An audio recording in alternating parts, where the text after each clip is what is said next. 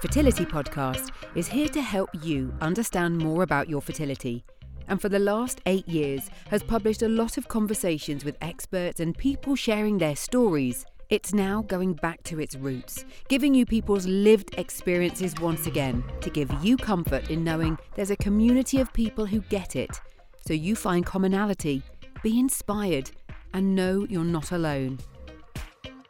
Started by me, Natalie Silverman, a former patient, once I was pregnant after fertility treatment, I later joined forces with Kate Davis, an independent fertility nurse consultant, who is now your host. And here she is. Hello, thanks for tuning back in. It's great to have you here. I just had a quick check in my diary before I'm recording this to work out how many weeks we've got until Christmas, and it's less than 6 short weeks. I can't believe it. We've still got quite a lot of podcast content to come out before then, but we will be taking a break over the Christmas period and coming back into your earlugs in January sometime, date to be decided. I need to give Ella, my intern, who does all the editing, a little bit of a break because she's been working really hard, bless her. So we'll be having a bit of break, but I've got some incredible content coming your way in the new year, so I'm really looking forward to that. So I've got a bit of news, things that have been in the news with regards to fertility this week. And the HFEA have published their recommendations to the government on modernising family law. And this is really specifics surrounding fertility treatments. There are 4 areas that they are looking at modernising. One is patient safety and good practice, which is always good news. The other is donor information. Then consent for treatment, because I know this is a really in-depth area and probably doesn't need to be as in-depth as it is compared to other healthcare, and also scientific development. So it sounds really interesting. If you'd like to find out more information about what the new recommendations are, then do check out the HFEA website. But that leads me, when we're talking about family law, as a really good juncture into this episode, because I was delighted a few months ago now, and I do apologise that it's taken a while to get this one out, but other things have kind of conspired against us. But I was delighted to be joined by Mike Johnson Ellis, who is the founder of Two Dads UK and My Surrogacy Journey. You may well have heard of Mike. He has been on the podcast before, so a good friend of the podcast. And My Surrogacy Journey is the UK's leading non-profit organisation which supports parents on their path to parenthood through a surrogacy route. A really important area, and Mike and his partner Wes provide excellent support, advice, and information to parents considering that option and going through that option. So we at the time spoke about some really exciting new changes to surrogacy law, so it fits in really well with what we've just been talking about with regards to the HFEA.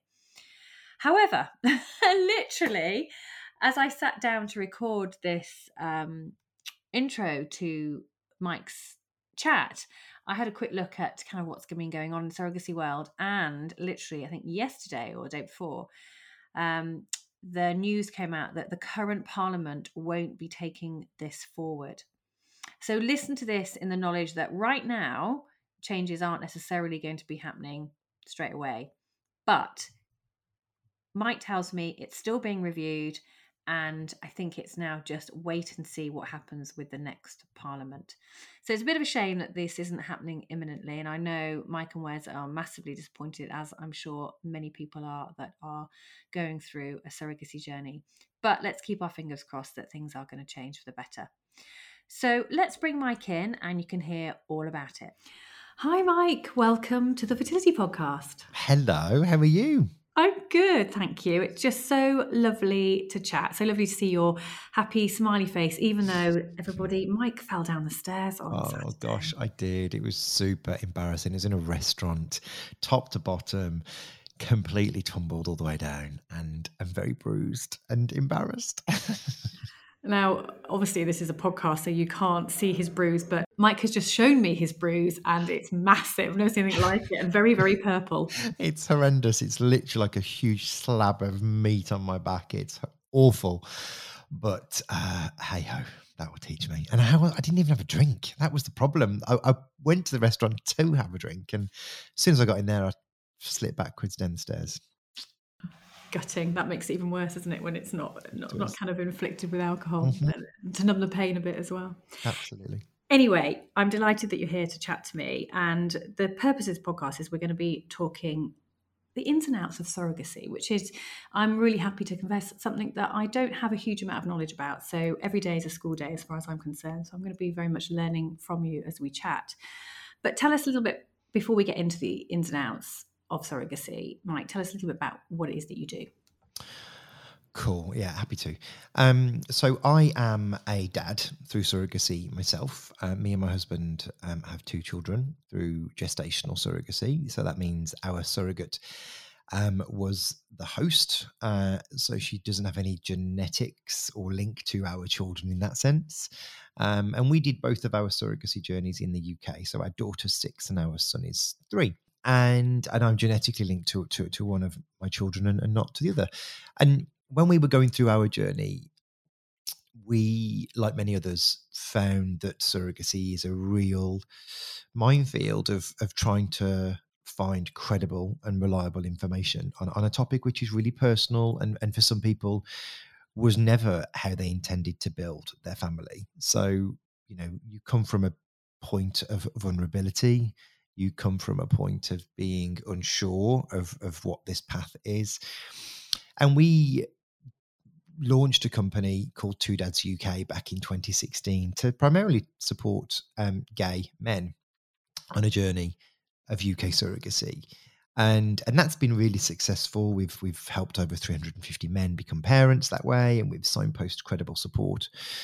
And then in February 2021, we wanted to launch a brand new non-profit surrogacy organisation that really changed the landscape of how people were supported through emotional support, through um, understanding the importance of choosing the right clinic or genetic testing, and uh, going beyond fertility treatment and into being a parent, and all of the things that we wish we would have had, the guidance which we would have had. We created an organisation called My Surrogacy Journey, and we're proud to see that this is an organisation that's gone on to be really leading in that space now. And yeah, it's a real honour to be helping people build their family, heterosexual or LGBTQ.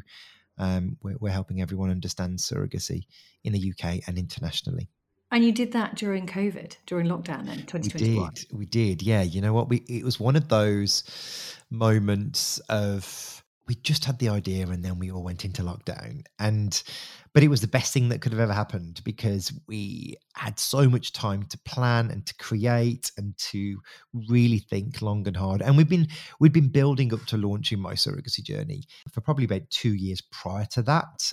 So a lot of the work was done. But yeah, we launched in COVID, and the response from people was overwhelming. And we're supporting nearly 140 sets of intended parents currently. And we had a baby born yesterday. So it was, it's just the best job in the world. It is the best job in the world, working in the areas that we work in, isn't it? Mhm. For sure. I had a lovely email from a patient yesterday as well, who's been, trying to get pregnant for many years, had many miscarriages, and she's just finally had her little daughter, which is just lovely. Those are the emails that you like to get, for sure. So we're going to be talking about all the different aspects, and I know, a lot of people will be wondering about how you go about finding a surrogate, and what the legal side is, and we'll talk about all of that in a minute. But last night I was thinking about the questions that I wanted to talk to you about, and one of the things that really came into my mind and then was further kind of consolidated in my mind this morning when I saw a patient who asked me the exact same question, is why do people decide to be a surrogate? That is a great question. And we see this all the time when we have new surrogates. And on average, we're probably between 10 and 15 brand new surrogate inquiries a week, which is wonderful. And we've really seen that increase massively over the last 6 months. And the message is the same.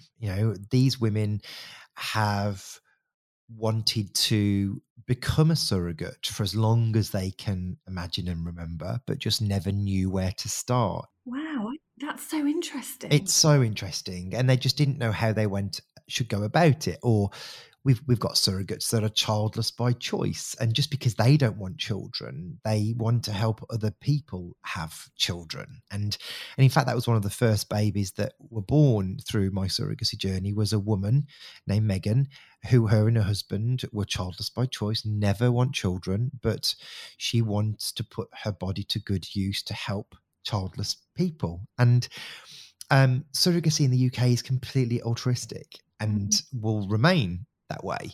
Good. So it's not financial benefit. It is the act of helping another person achieve their goal of parenthood. And surrogates are just phenomenal, that they put themselves through, and their families, through pressure, through risk, through Mm. fertility treatment, which we all know is grueling.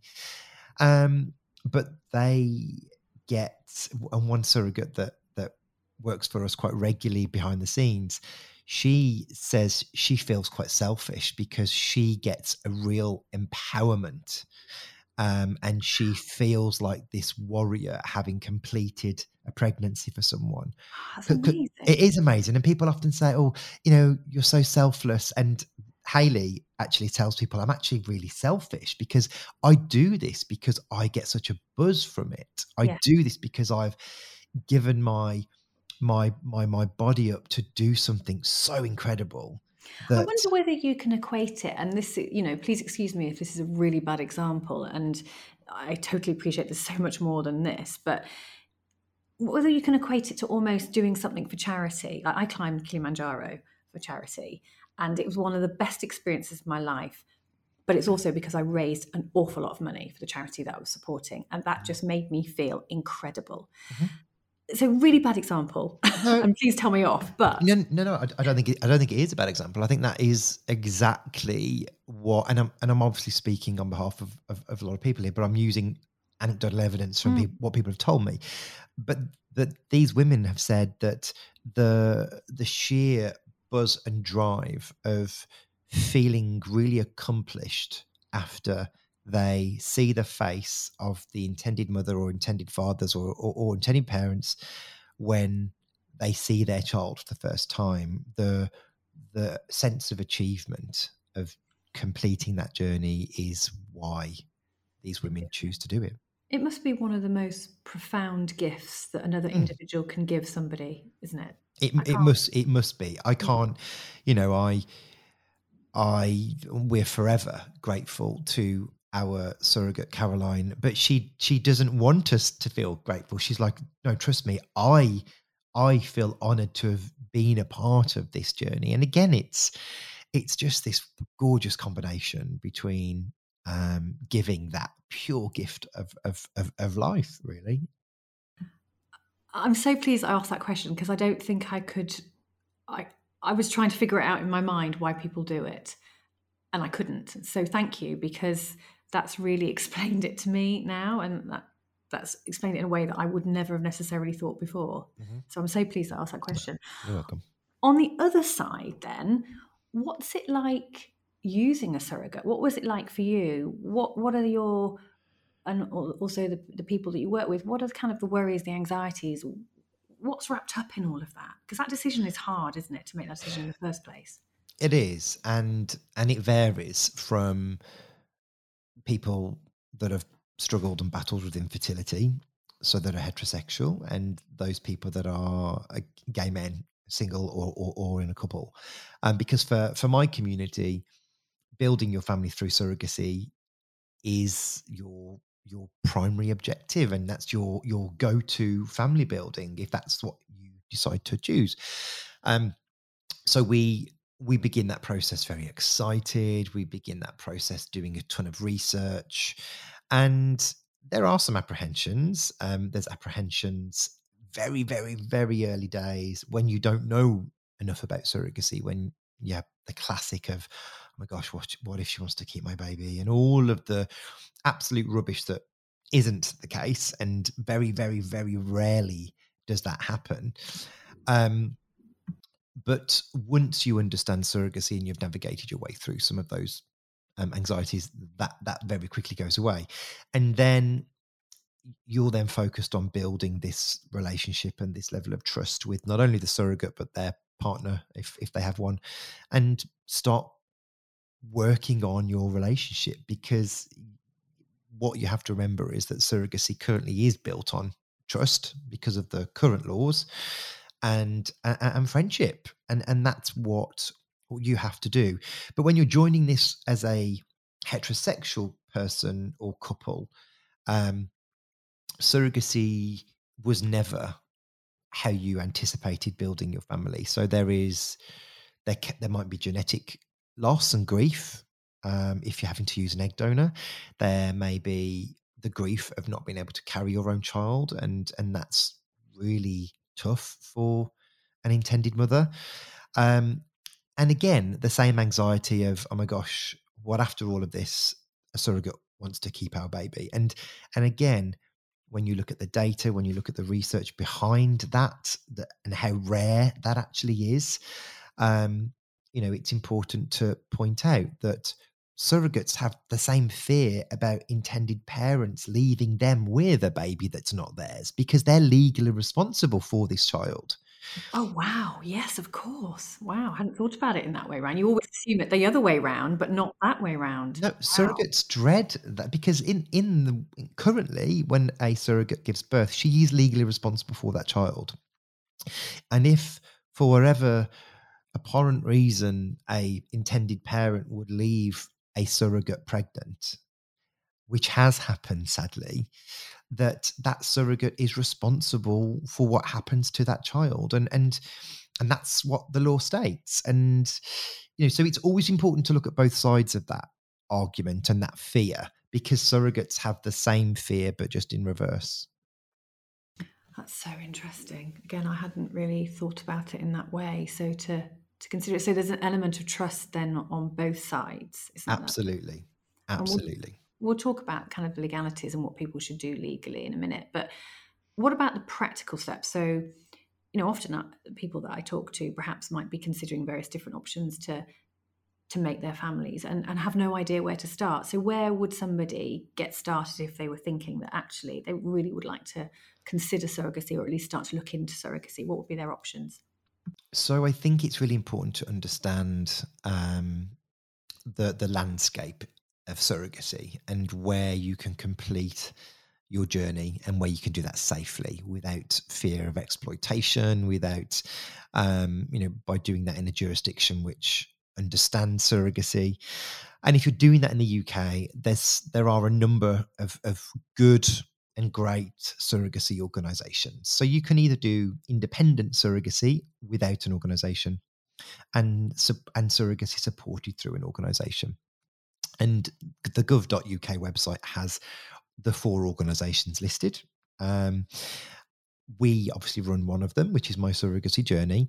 And that's often the first place I tell people to go to, because it gives you some really good information about, the differences between traditional surrogacy and gestational surrogacy, which obviously is whether your surrogate is also the egg donor or whether your surrogate is purely a host. Um, so you understand the 2 types of surrogacy because they cost very different amounts, because one will often involve IVF and one will often involve home insemination. So budget has to come up at some point, because surrogacy can cost anything from, 5,000-6,000 pounds for traditional surrogacy, all the way up to sort of 50,000-60,000 pounds in the UK for a gestational journey with your IVF and your donor costs, etc., plus your including your surrogate's expenses. So, you need to understand the cost, you need to understand the legal framework, and you need to understand the options of organisations you can choose to support you. And that's really important. It's also important to consider or understand the time frames in the UK to find a surrogate. We always prepare people to wait around 2 years to 2 find a years. surrogate. Yeah, Right. Interesting. we're matching people sooner than that, but we like to set an expectation that you need to prepare yourself that this isn't a sprint. certainly not in the UK, because it's illegal to advertise for surrogates. So to find surrogates is a slower word of mouth type process.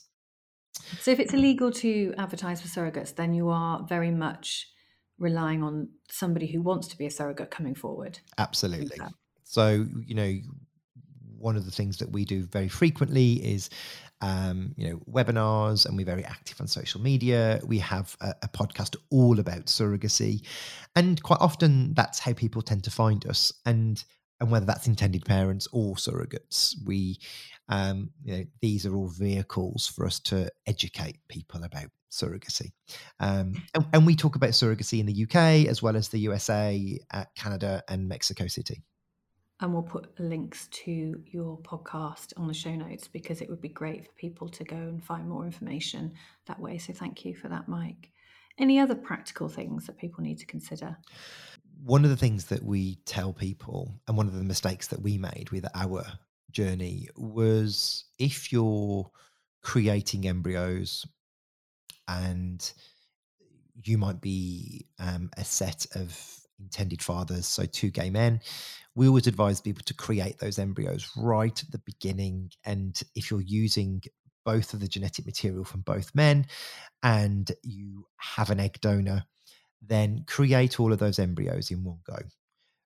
What we didn't do was that very thing. And we created embryos, and then the clinic said, oh, the donor she's agreed to donate again. Come back when you're ready, blah, blah, blah. Anyway, we did, and she couldn't donate again. So our children don't have a genetic link, which we're fine with now. But we could have avoided some of that heartache if we would have been supported properly by just being advised how to create embryos and why you, especially as two men, because it's already a costly treatment. But the importance of splitting the retrieved eggs and fertilizing them, and both men having a genetic connection. That's one of the practicals. And I also, and we always advocate everyone getting independent legal advice. Absolutely. It really has to be done, and it should never be the cost of getting independent legal advice is minimal, and it's proven that those people that don't get legal advice, and when things do go wrong, the cost to them legally is far greater than what it would have been if they'd have just got advice in the first place. And there are specialists, aren't they? Specialist legal companies that work in this area, aren't there? So it's worth finding those out. There really are, and we work with 7 of them, and we as part of our service to our members, we provide 2 free legal consultations for all of our members and surrogates to ensure that everyone gets legal advice. And we work with lawyers across jurisdictions in England, Wales, Scotland, and Northern Ireland. Great. Which is a lovely segue to leading us on to the new surrogacy law, the new bill. Tell us about that. So on the 29th of March of this year, the Law Commission for England, Wales, and the Scottish Law Commission launched the final draft bill, which we've been waiting patiently for a number of years. And we're now waiting for a government response, and then this will then begin the process of hopefully becoming new legislation and replacing the current outdated Surrogacy Arrangements Act of 1985, which is the legislation that says you can't advertise for surrogates, or you can't, surrogates are the legal parent from birth.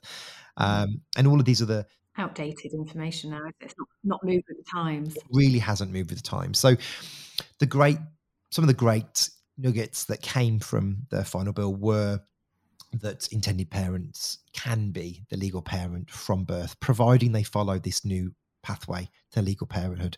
And that's working with a regulated surrogacy organisation. So that's going to, if people choose to work with an organisation like the 4 that exist, then they will get legal parenthood from birth. Fantastic. So there are definitely messages from the Law Commission that they want people working through an organisation than doing independent surrogacy, because they want, legal support, they want preconception checks doing, and welfare of the child assessment. So in the new pathway, there is no CAFCAS that help with the parental order. The RSOs, or the regulated surrogacy organisations, who will be regulated by the HFEA if the plans all move ahead, we will be responsible for doing all of those checks and balances to ensure everybody is safe on that journey. Oh, I mean, Mike, you're doing amazing work, and quite frankly, I don't know how you have the time to do all of this with everything else that you've We've got a having good four team. We've children. got an amazing team. Yeah, you've got a lot of support behind you, which is great. But this is incredible what you've done, and I can just see it really helping people, couples going forward, which is, absolutely amazing. That's what we want to get. Sure. You kind of gave some tips there about things that you'd wished you'd done, but for anyone listening, what would be your 5 takeaways? You might not have 5, 3 will do, but what would be your takeaways? My takeaways would always be: do your research. Do not rush into surrogacy, whether you're doing that in the UK or internationally. So please research the organisation or the country where you're doing that journey in. 2, always get legal advice, regardless if you think you understand surrogacy in the UK or wherever. It's really important to get that legal advice documented so you understand it. And 3, understand that surrogacy, the highs are high and the lows are low, and it's called a journey for a reason. It isn't something that should be rushed. It isn't something that's over very quickly. Enjoy it, but definitely take the rough with the smooth. And I can't. Obviously, I have a bias towards support and the importance of that, but really choose your scaffolding really wisely on this journey. And whilst you might not think, because with surrogacy you don't know what you don't know, and whilst you might not think you need all this level of support and bells and whistles, when you're in the thick of it and when things aren't going to plan, that team that can hold you up is absolutely crucial. That's one thing with any fertility journey, is it's learning that it takes time, whichever, whether it's fertility treatments, surrogacy, adoption, it's learning that actually it's not going to be a quick fix. It's going to take that time. And that's hard. That's really hard, isn't it? To sit on your hands and allow that to happen. It really is, especially if you've already been on, a 5, 6, 7 year journey already. And surrogacy can often be, a number of years as well. And we see that. But, again, by doing your research and understanding where there may be alternative countries, we're about to see Georgia close down to non-nationals, Ukraine. It isn't really existing anymore. So there are emerging destinations popping up, but please, please, please research into the destinations that are happening and make sure that exploitation is something that is high on your agenda. Absolutely. And I appreciate we've not talked about surrogacy abroad, and I'm sure that you've covered in your podcast, so we'll make sure that we signpost people to that as well, because that would be really useful. But thank you, Mike. That's just been so educational. I feel like I've learned so much. Like I said, every day is a school day for me, and that's just been amazing. We'll put all the details of where people can find you, Mike, and I know that they would be very, very safe in your hands, so do go and check Mike out. Thank you so much, Mike. You're welcome. Really appreciate it. Thank you. Oh, I love talking to Mike. That was just so interesting, and it's really opened my eyes to what it's like to use a surrogate and also to be a surrogate. And I hope that it's really helped you think about whether or not this could be an option for you. So it might not be on your agenda right now, but it might help to perhaps bust some myths with regards to surrogacy and what that could look like for your fertility journey and what that might mean for you. It certainly busted a few myths for me, for sure. So that's it for this week.